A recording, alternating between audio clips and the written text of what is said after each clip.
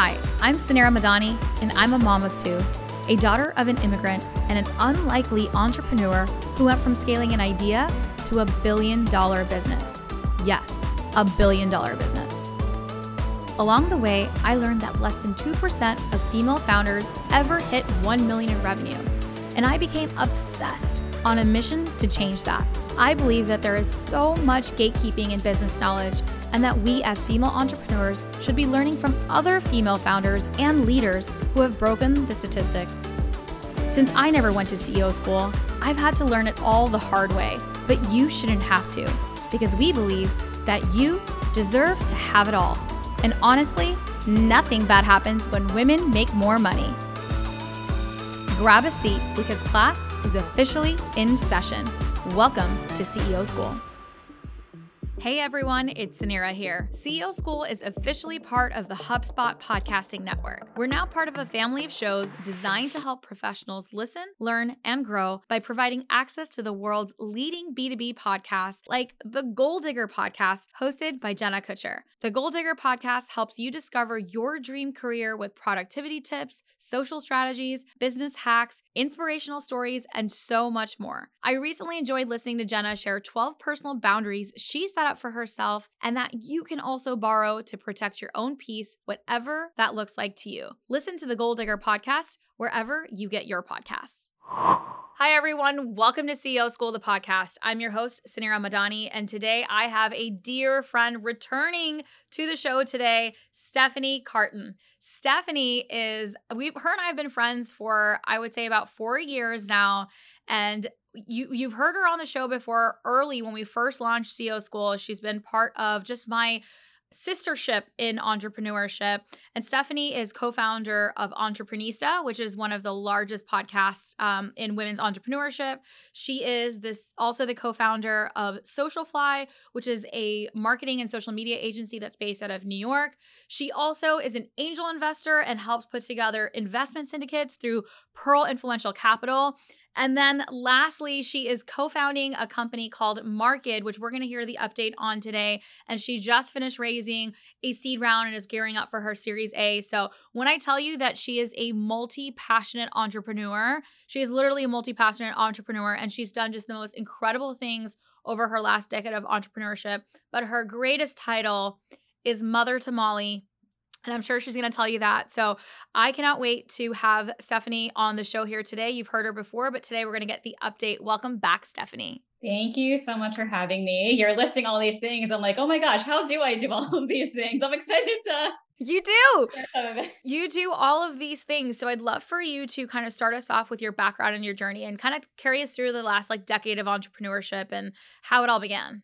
Yes. Well, it's so great to meet and see everyone today. I'm looking forward to connecting with each of you. So after this, feel free to follow me on LinkedIn or Instagram. Feel free to send me a direct message. I'll follow you back. There is nothing I love more than connecting with other women and connecting with other founders, as Sanira just said. So again, I'm Stephanie, co-founder of a few different businesses. My Entreprenista journey started as a child. I'm sure many of you can say this, but I still remember what it felt like to become the top seller selling Girl Scout cookies when I was a brownie at only, I think, 6 or 7 years old. And I think that really got me started down my entrepreneurial path. From there, I went on to, finding all the latest things that were trending, from Beanie Babies to friendship bracelets. I set up a Beanie Baby resale business out of my house in 7th grade. And I would put up signs in our supermarket. Do you remember those signs where you could rip off a phone number? Yes.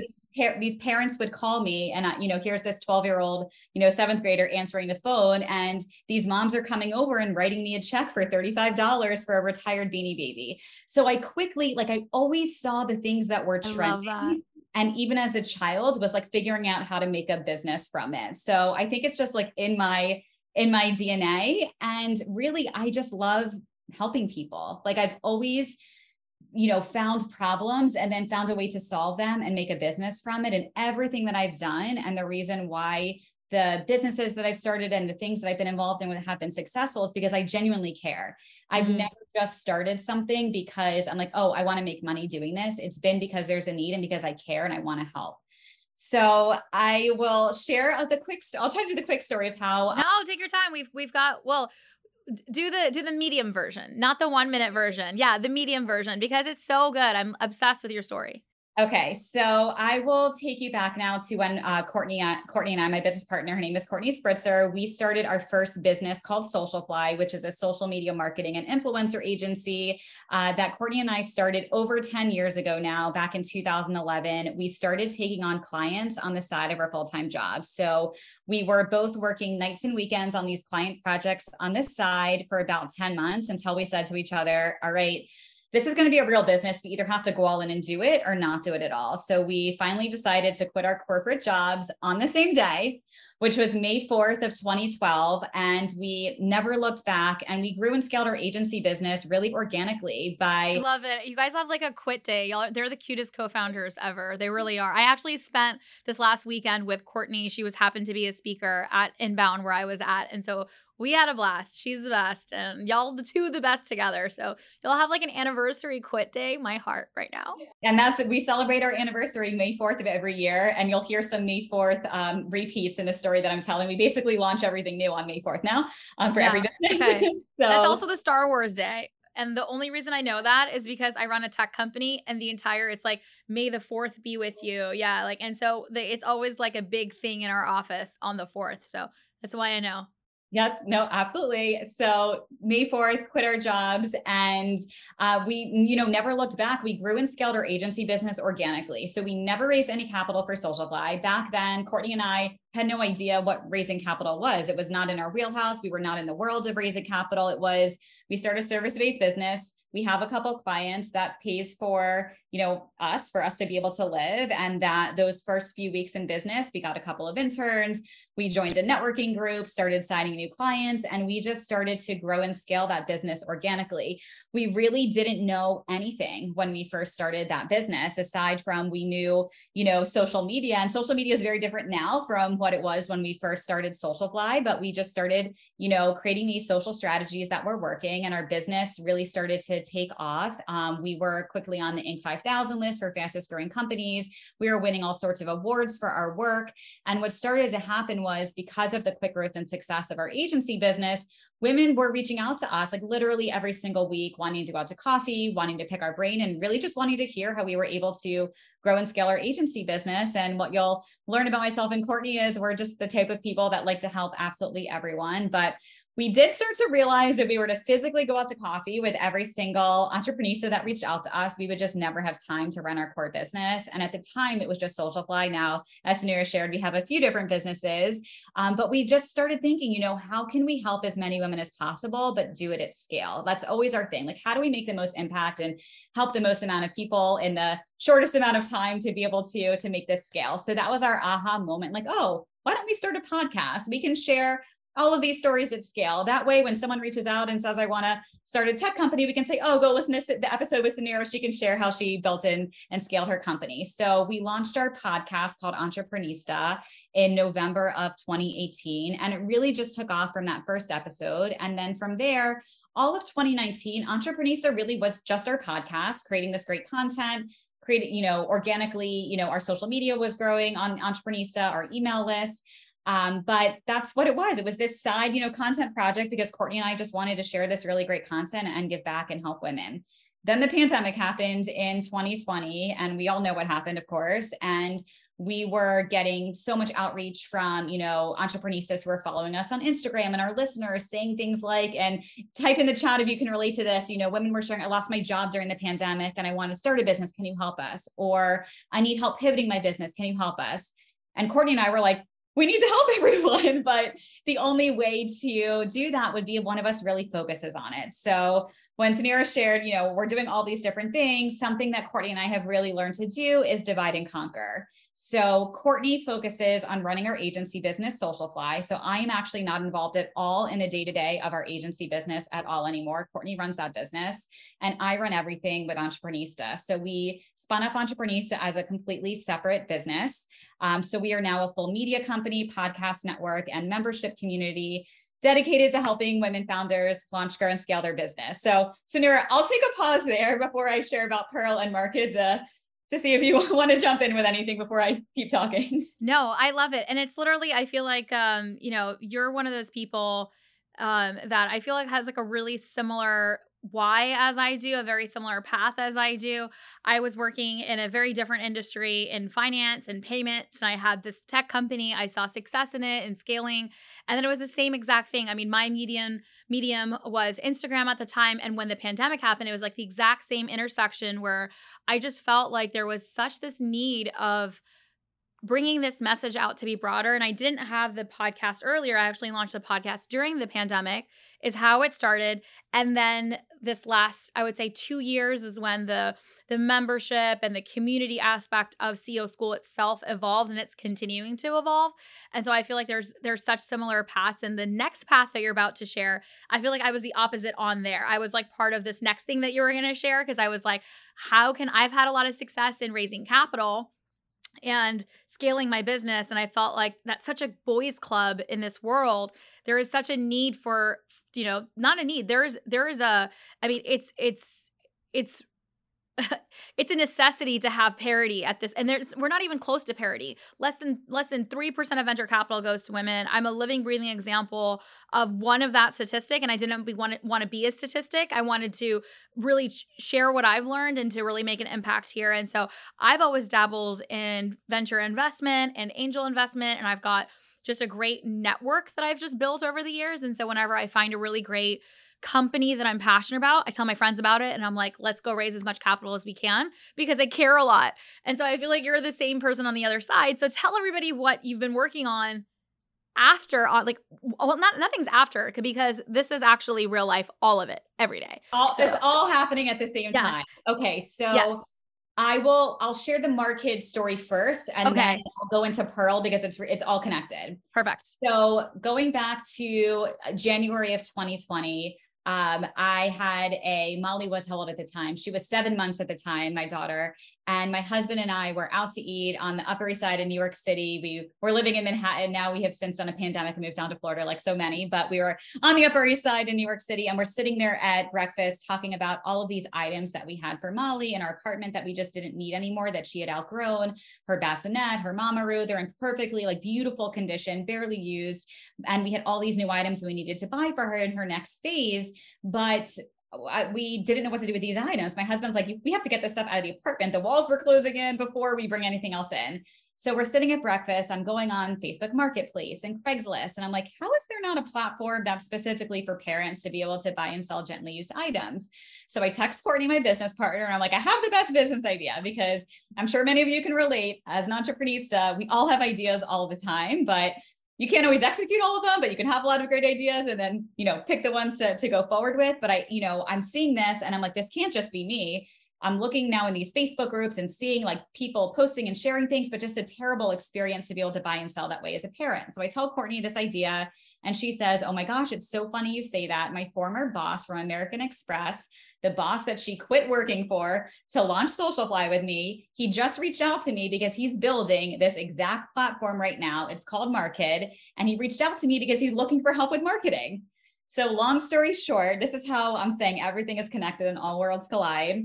Ankur comes in and meets with myself and Courtney back at the beginning of 2020. And after spending a lot of time together, we just realized it would make more sense to partner together versus just hire our agency to put together a marketing strategy. I was so passionate about solving this problem for parents. And what it's evolved into now, it's not just solving the problem for parents, but for brands too, who have all this excess inventory and returned items, and giving them the opportunity to sell through our platform as well. But it's again, I am able to focus in that business on what I'm really great at, which is building community and marketing and sharing my story to help drive traction for that business.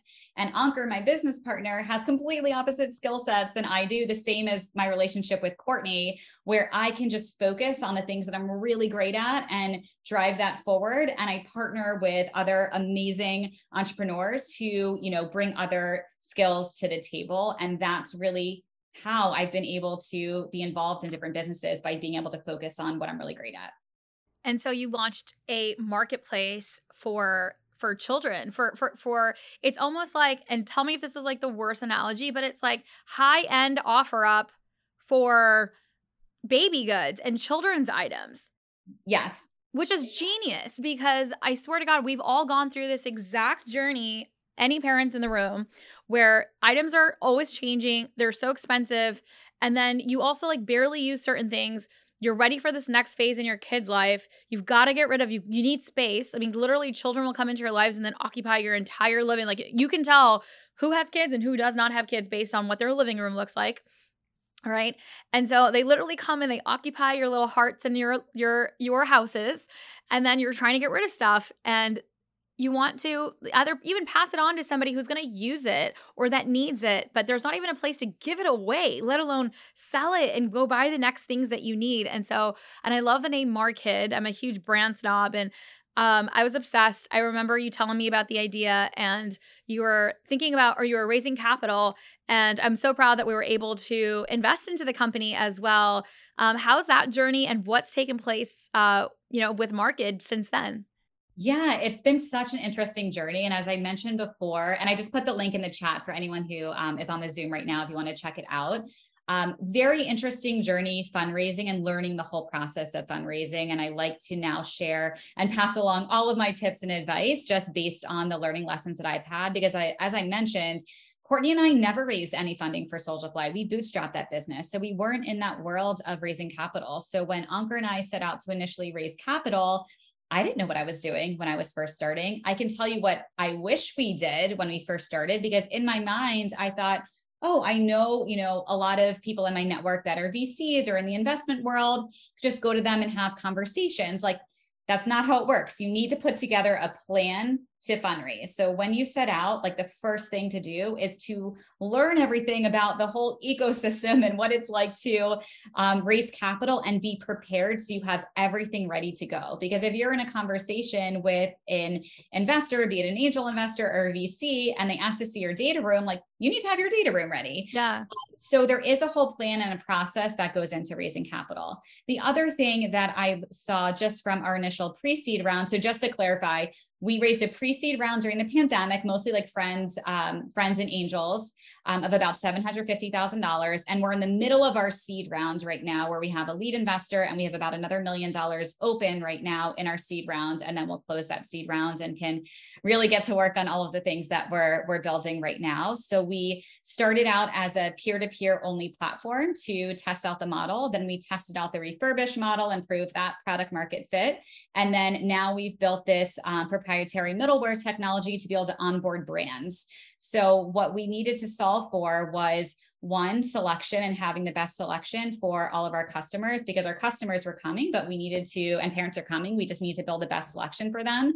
And the problem that we saw with brands is that, they're getting returned items, open box items, and they can't do anything with this inventory. How do we build the tech to be able to easily bring that inventory over to market, and then we can resell it and they can have their own branded space? So we've just launched that on Markid as well. And with this round, we'll be scaling out brand partnerships with this round. So anyone who's fundraising, put together a plan, put together a process. And if you don't know how to do that on your own, there's a lot of resources for you. And we've created them in the Entreprenista League. So we have a whole fundraising 101 event we're doing this week on Thursday. And we're building out a whole power group that is led by an expert fundraiser. She comes from Golden Seed, spent 10 years there helping women learn how to raise capital. And she's going to be leading that within the Entreprenista League, because again, all of my experiences, I want to be able to bring them to this community to help everyone learn and have a little bit of an easier time than it was for us, if we can provide all these tools and resources.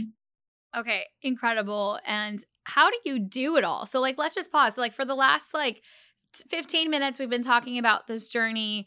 And I've got so many questions, because these are the same things that people ask me all the time. And I feel like I'm pretty clear about how my time is divided. My full-time job still is Stacks. That's where I spend my days. And then at my nights and weekends, I sprinkle in some CO school, and that's been kind of growing, but it's almost grown too fast out of my own comfort that I'm having to say no so much. And you and I are actually going to chat about how we can bring the power of Entreprenista and CO school together in our next conversation. But how are you doing it all? Let's talk about that. And you just moved from New York, changed lifestyle. You have a toddler. How are you doing it all, Stephanie? Give us the secret. My secret is time blocking. So every single thing that I do, like even on the weekend with my family, like everything is calendared out. So I probably similar to some of the things that you're teaching in your community, Suneera, with, all of your priorities and blocking things that are, important and going to move the needle. That's how I block out my day. And then bringing on team members who have opposite skill sets to myself so I can focus on my area of expertise and genius and can delegate the execution of a lot of the work to other people on our various teams. So that's really my secret, and just doing things that I'm really passionate about and it's fun to do. Even though I'm working, a lot, like you can hear, like I love it. Like this is fun. Love it. You love it. And then, another question, I have a follow-up question. So now, like, I think what's interesting to me about your journey is now you have like this I felt like Entreprenista and Socialfly. I get it. I feel like, I'm in a similar boat here. You added in an entirely new scaling company, and it's not just like a small feat to take market on. I mean, this is a big industry problem. You have an incredible solution. Like, I'm obsessed with it. This is going to be super successful. You guys are already seeing success on the fundraising aspect. It's not the traditional story of like, oh, you decide to raise capital and then investors are flying off and saying, here, take my money. But it's going to be successful. How does Encore feel about all of the other projects, or how does the board feel? And tell me about that. Let's have some real dialogue, because I feel like sometimes for investors, people always use the word, like, for CEOs to not be distracted. Like, the word distracted focus comes up a lot. How are you, managing? I know how you manage it day to day, but how are you ensuring that the perception is also solved for this next scaling enterprise that's about to take place? It's October, and that means you're probably in the final stretch of your fiscal year. And in this macroeconomic climate, you're also probably thinking about how to best optimize budgets and scale operations in 2023. But you don't want the best probable solution to deal with whatever comes next. You want the best solution, period. Whatever stage your business is in, HubSpot CRM platform is ready to scale with you at the flip of a metaphorical switch. With totally customizable hubs, HubSpot has thousands of apps that you can easily integrate, use, or get rid of whenever you need them or don't. Plus, transparent costs and an intuitive interface means that there are no fancy frills for us to hide behind. That's because HubSpot isn't here to probably grow your business. It's here to help your business grow, period. Learn how HubSpot can help your business grow better at HubSpot.com. Running a business is hard. Managing employees is hard. Getting customers through the door is even harder. But getting paid shouldn't have to be. This is where Stax Payments is here to help. As an intuitive platform for invoicing, recurring billing, in-person, as well as online payments, Stax is a one-stop hub to get you paid. What's even better? Stax has one flat fee for the month, instead of percentages you can't understand. Stop spending time tracking down customers or payment tools that fail on you. Set your automations up with Stax Payments today. As CEO and founder of Stax and CEO School, it's been my mission to support female leaders, founders, and CEOs. With Stax, I'm able to do so by providing fast, easy, and affordable way to process payments every day for you. So I'm very clear when we have investor conversations. One, I'm not involved at all in the day-to-day of Socialfly anymore. So I have no involvement in that business and the, working operations of Socialfly. So that's number one. With Entreprenista, the benefit with Market is that we're able to promote everything we're doing with Market through our media platform. So what I'm doing on the Entreprenista side really just helps and complements everything we're building with Market. So many members of our Entreprenista community are moms and parents. So really it's free advertising for us as a business. And also, as I shared, I'm very clear about what I'm great at and where I focus. So with Ankur and I, we're very clear about what my roles are and responsibilities, what his roles and responsibilities are. And I have my list of what I need to do and what I need to accomplish and what success looks like. And I get those things done. And that's important, whether that's done in, 5 hours a week, 10 hours a week, 50 hours a week. I get done what has to get done to move the needle forward. And at the end of the day, in any business, that's what's most important. If someone can spend 5 hours and get everything done, or spend 80 hours, you care if they spent 80 hours or 5 hours, if the actual output got done. I love it. And I think that is 100% the truth. It's really, about what moves the needle. And I think something that I've learned about managing time is I think prioritization is the toughest thing at all costs. Like at the end of the day, you have to be able to say what is the most like important piece of priority, even as a leader, right? So even like forget having multiple businesses as a leader today, as a CEO today, for those that have a singular set of focus, right? Making sure that your team is prioritizing what they need to get prioritized, like, and removing all of the stuff that doesn't actually move the needle is what's going to move the needle for your business. And it's just focusing on the most important things and removing all other distractions. And that's a constant thing that we have to do as leaders.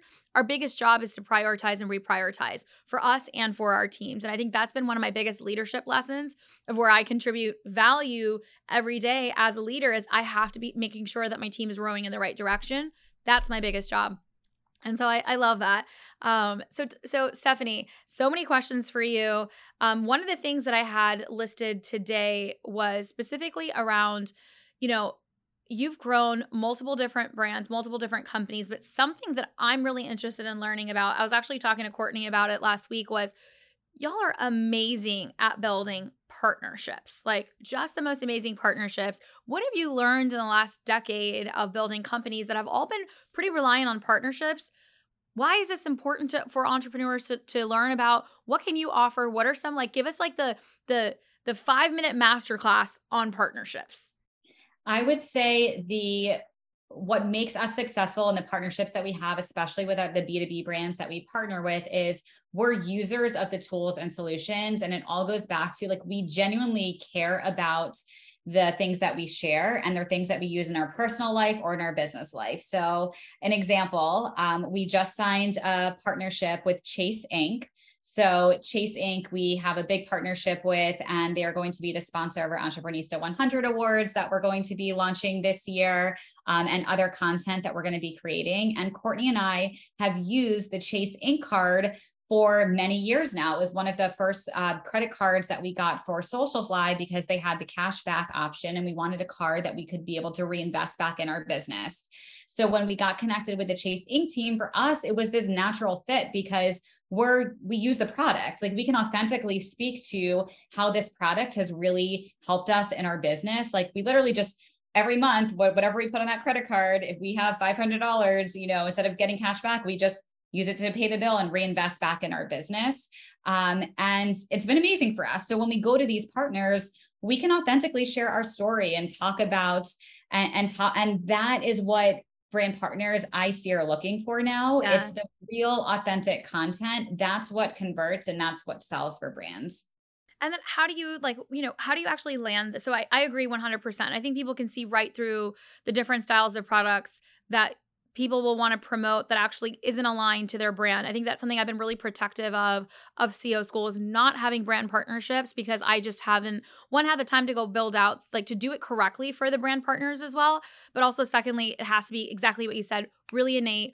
And I had an inbound opportunity with HubSpot, and HubSpot is a product that I've been using since day one at Stax. It's a product that I personally use. We use it at CEO School. It is something that I use, and I've already told everyone to use that. That's a natural partnership for our podcast. And so I agree with that.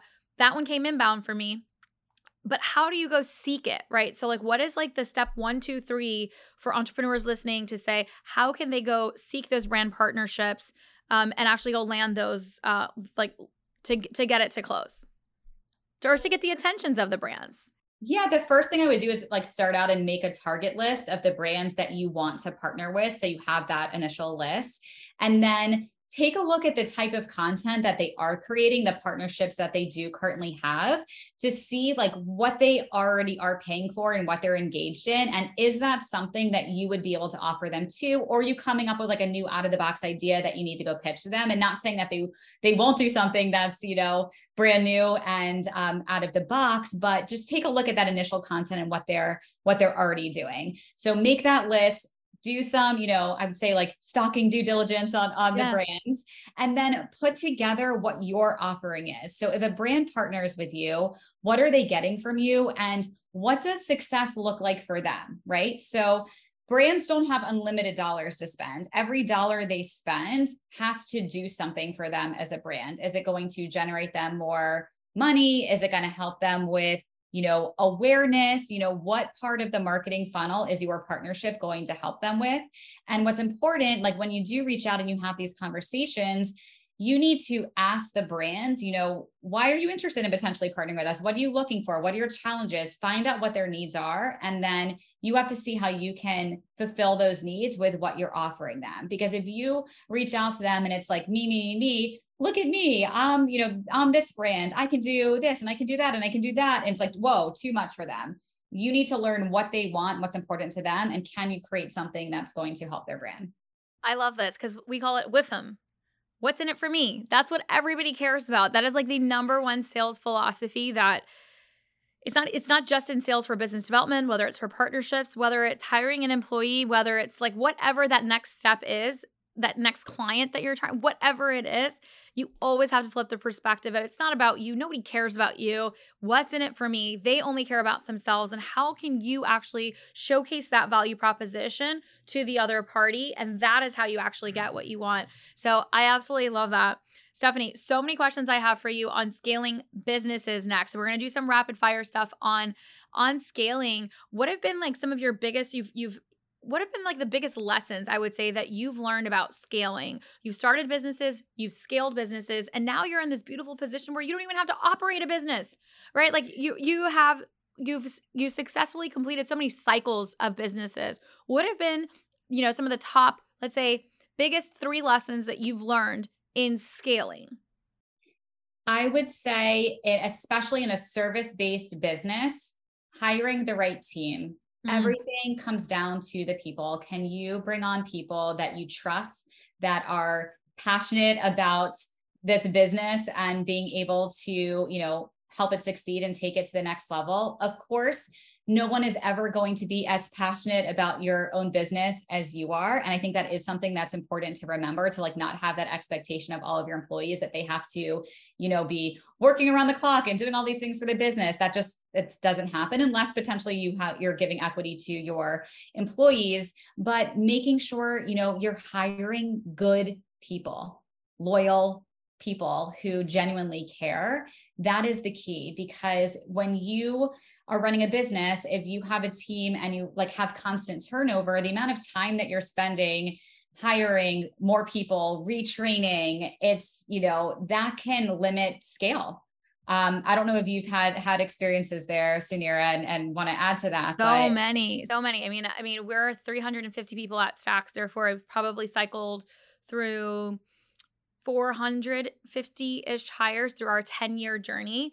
And it is, to hire even that amount of people, so to hire almost 500 people, you have to go through how many rounds of interviews and applicants. And so when I say, I think that the biggest part of my job is people. Like that has been the largest part of what I've done over the last decade is hire people. There hasn't been a single month in existence in business that I haven't hired somebody.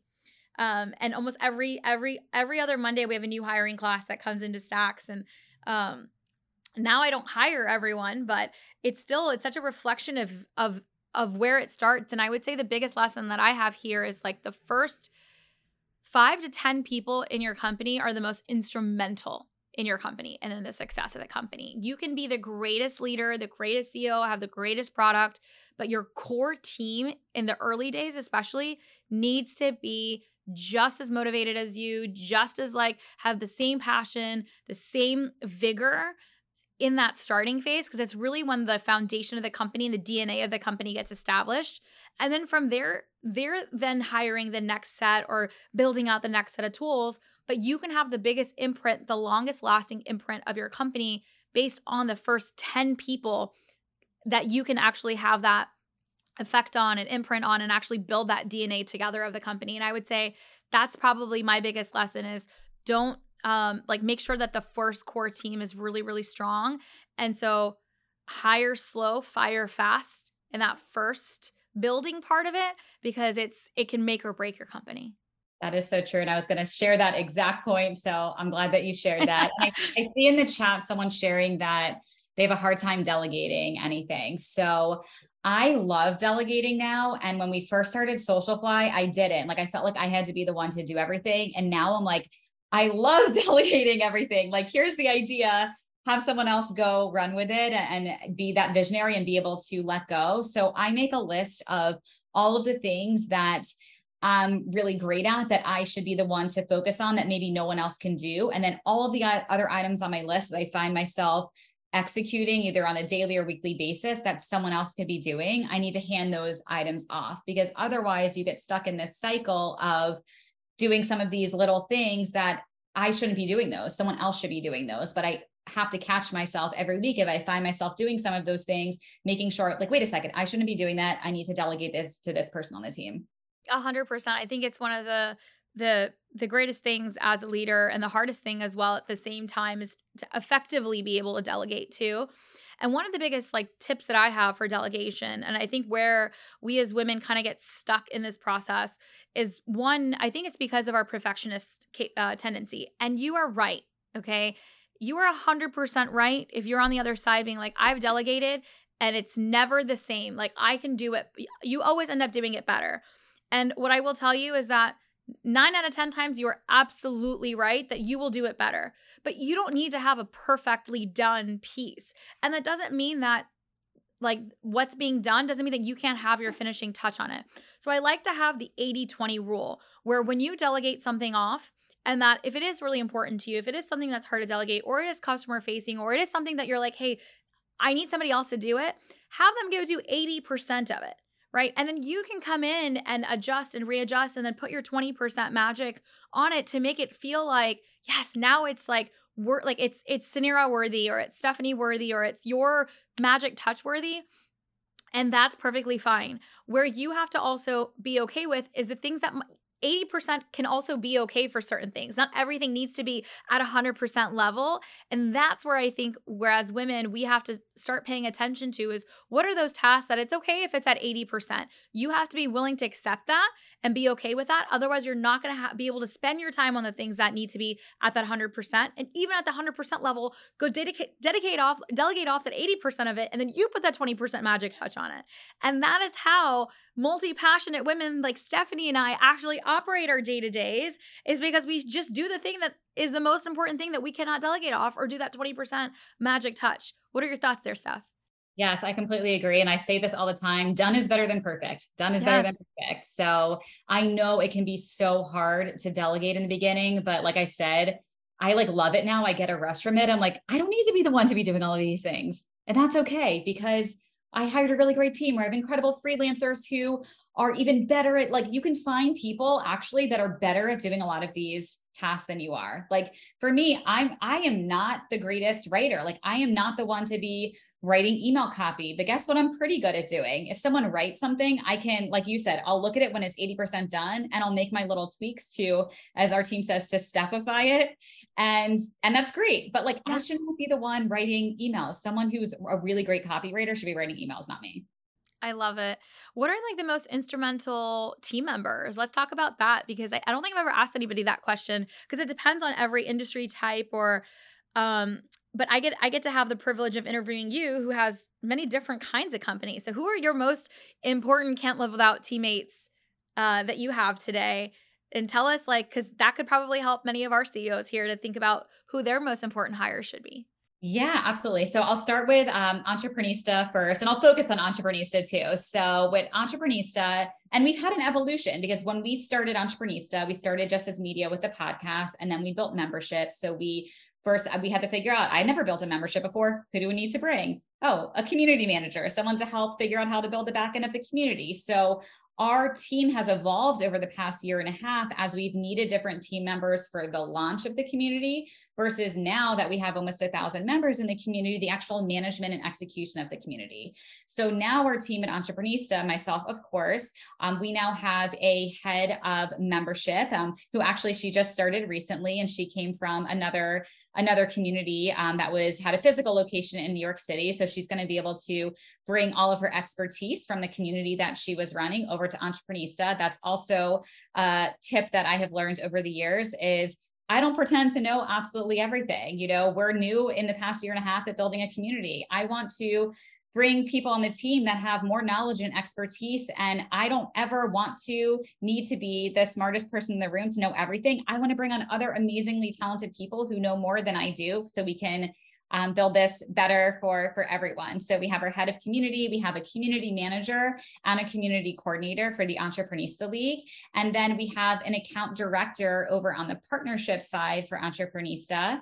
And then all of the other operations that we have at Entreprenista right now, we work with a lot of freelancers, because what we've realized over the past year, depending on the partners that we have, depending on the type of content that we're doing, we don't need to have, 1, 2, or 3 full-time people. We need people with a lot of different types of expertise. So we have a freelancer that works on the podcast. We have a podcast production company that produces our podcast.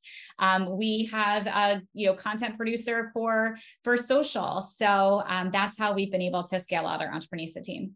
Amazing. And then what about on I was going to ask, is there a team Stephanie?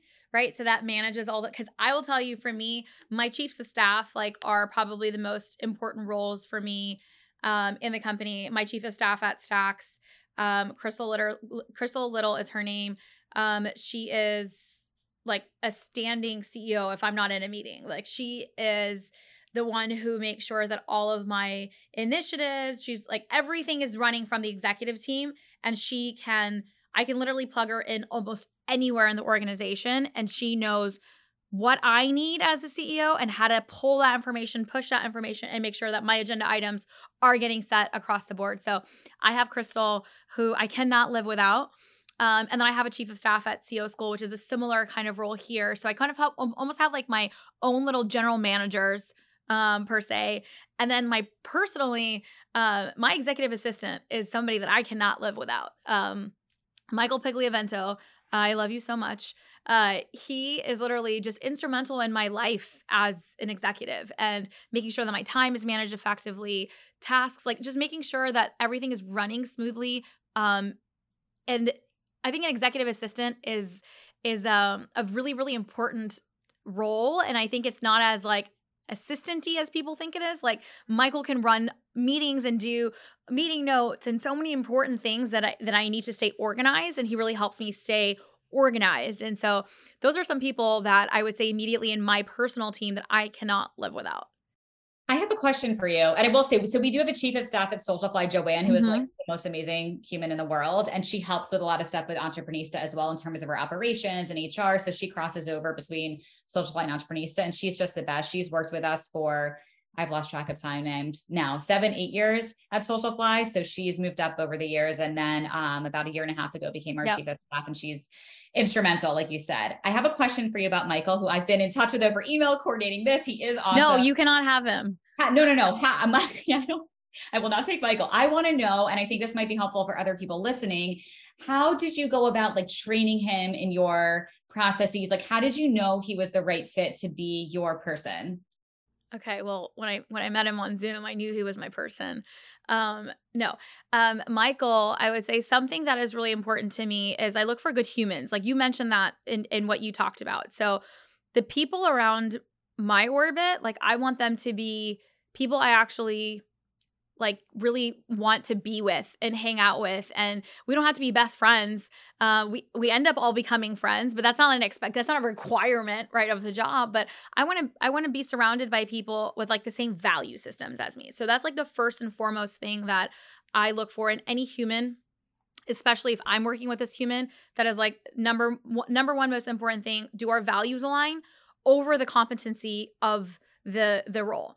However, competency in the role is important, right? But competency, anybody can be competent in whatever role. There's plenty of executive assistants out there. There's plenty of, operations heads or chief of staff or whatever I'm looking for, copywriters, a podcast producer. There's people that do great from a competency level standpoint, but I will choose the person over the competency. So if I have a higher level candidate that might have a better resume or better whatever, again, it's the 80%. I want to make sure the 100% on the human. That's the more important piece. The competency has to be there. And then the third most important thing, and this is where it's the coachability. So for me, I'm not looking for the person who knows everything either. I want somebody who has knowledge that I don't, but I also want somebody who, like, my journey every day as a CEO is harder than the one I had yesterday because I'm in growth businesses. So I need somebody who's also growth minded, because if I were to hand something off and say, okay, here's the best person for this job to shred this paper, and that's all they do every day, I should go find the best paper shredder in the world. And there's somebody out there for that.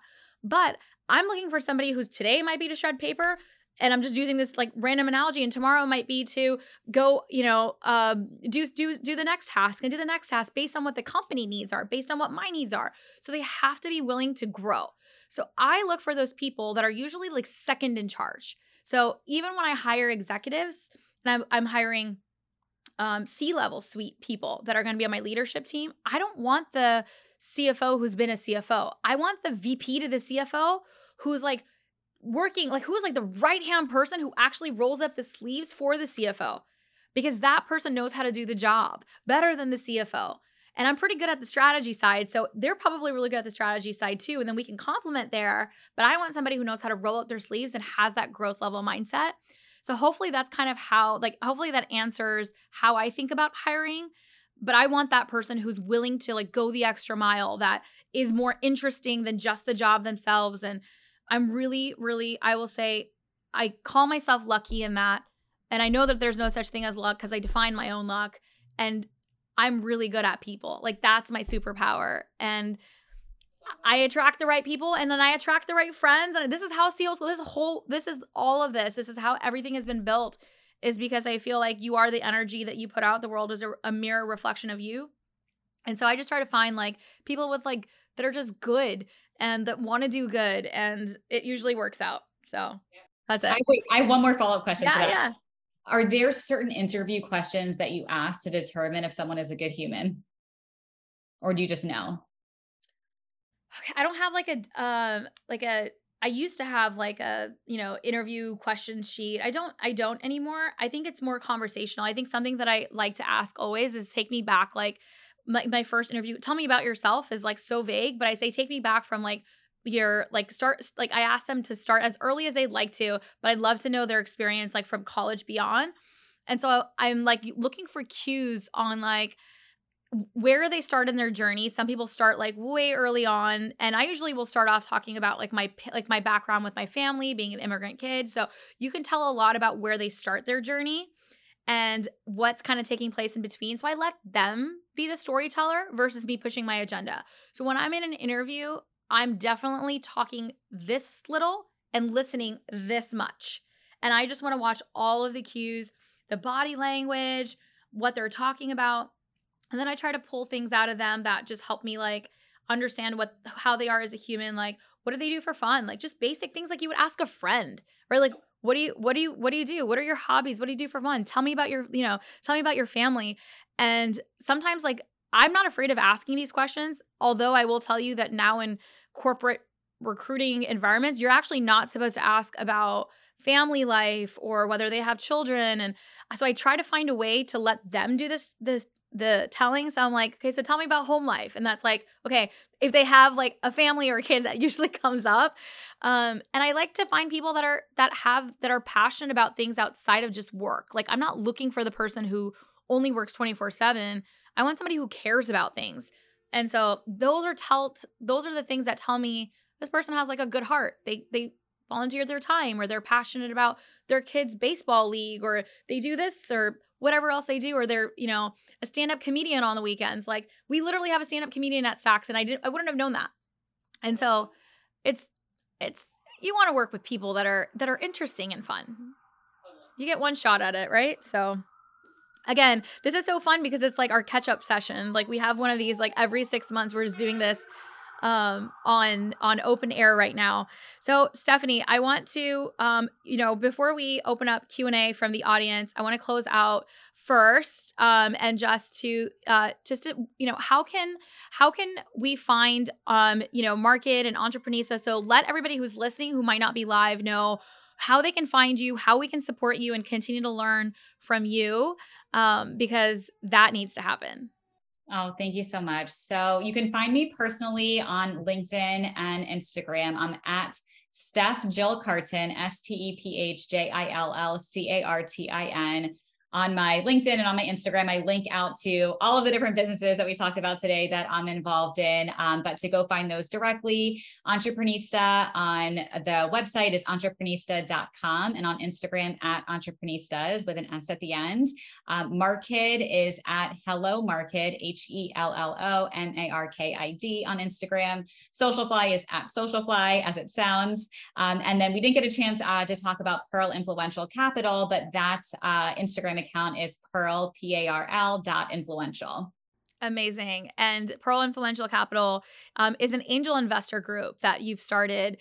Just tell us just a quick 1-minute summary on that.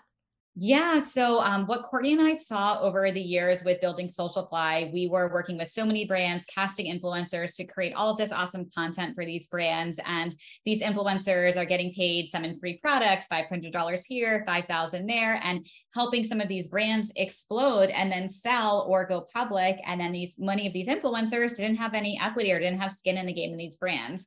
On the Entreprenista side, and then for my own personal experience with raising capital, we have just seen how hard it is. And as you were talking about, Samira, for women to raise capital, it is not easy in general to raise capital. It is especially not easy for women to raise capital. So we started thinking, how can we really flip the script here and actually give influencers the opportunity to invest in some of these brands that they're helping to build. So now we're giving education and access to these influencers to learn about investing and learn about angel investing and give them the opportunity to invest if they choose. And on the Entreprenista side, we're able to help these women raise capital and raise strategic capital from women who are influential and want to help the brand succeed. Because now when these women raise capital, in the past, let's say you're raising $2 million, you might have to spend $500,000 or $1 million on marketing, spending it on influencer marketing and paid media. Well, now you have influencers on your cap table who want to be talking about your business. And then you won't have to spend as much of that raise on marketing because they're invested. They want to be talking about and sharing it. So that's our thesis with Pearl. We've done 2 SPVs, and then we have a 3rd one live right now for a company called Stix. And, we're testing this thesis. And so far it's been working and it's been really incredible. I can tell you on the Markid side, because we did a SPV for Markid and we've had a bunch of influencers invest in the brand. And, Shanae Grimes Beach, she was on the CW on 90210. She's a mom influencer with about 500,000 followers. She's invested in the business. When she posts about and talks about the brand, our app sessions take off, our website visits take off, more users sign up. And we just see that influencers can really help influence these brands. And now they have skin in the game and we'll have something to show for it upon a hopeful exit of any of these companies. Thank you so much, Stephanie. This was such a fun conversation and it's always a pleasure. I will see you in person next, hopefully. And to our audience out there, I hope you guys enjoyed the show as much as I did. And just follow Stephanie and join all the things. There's going to be amazing things happening between CEO Schools Club and Entreprenista League. So be on the lookout for that soon. And until next week at CEO School. Running a business is hard. Managing employees is hard. Getting customers through the door is even harder. But getting paid shouldn't have to be. This is where Stax Payments is here to help. As an intuitive platform for invoicing, recurring billing, in-person, as well as online payments, Stax is a one-stop hub to get you paid. What's even better?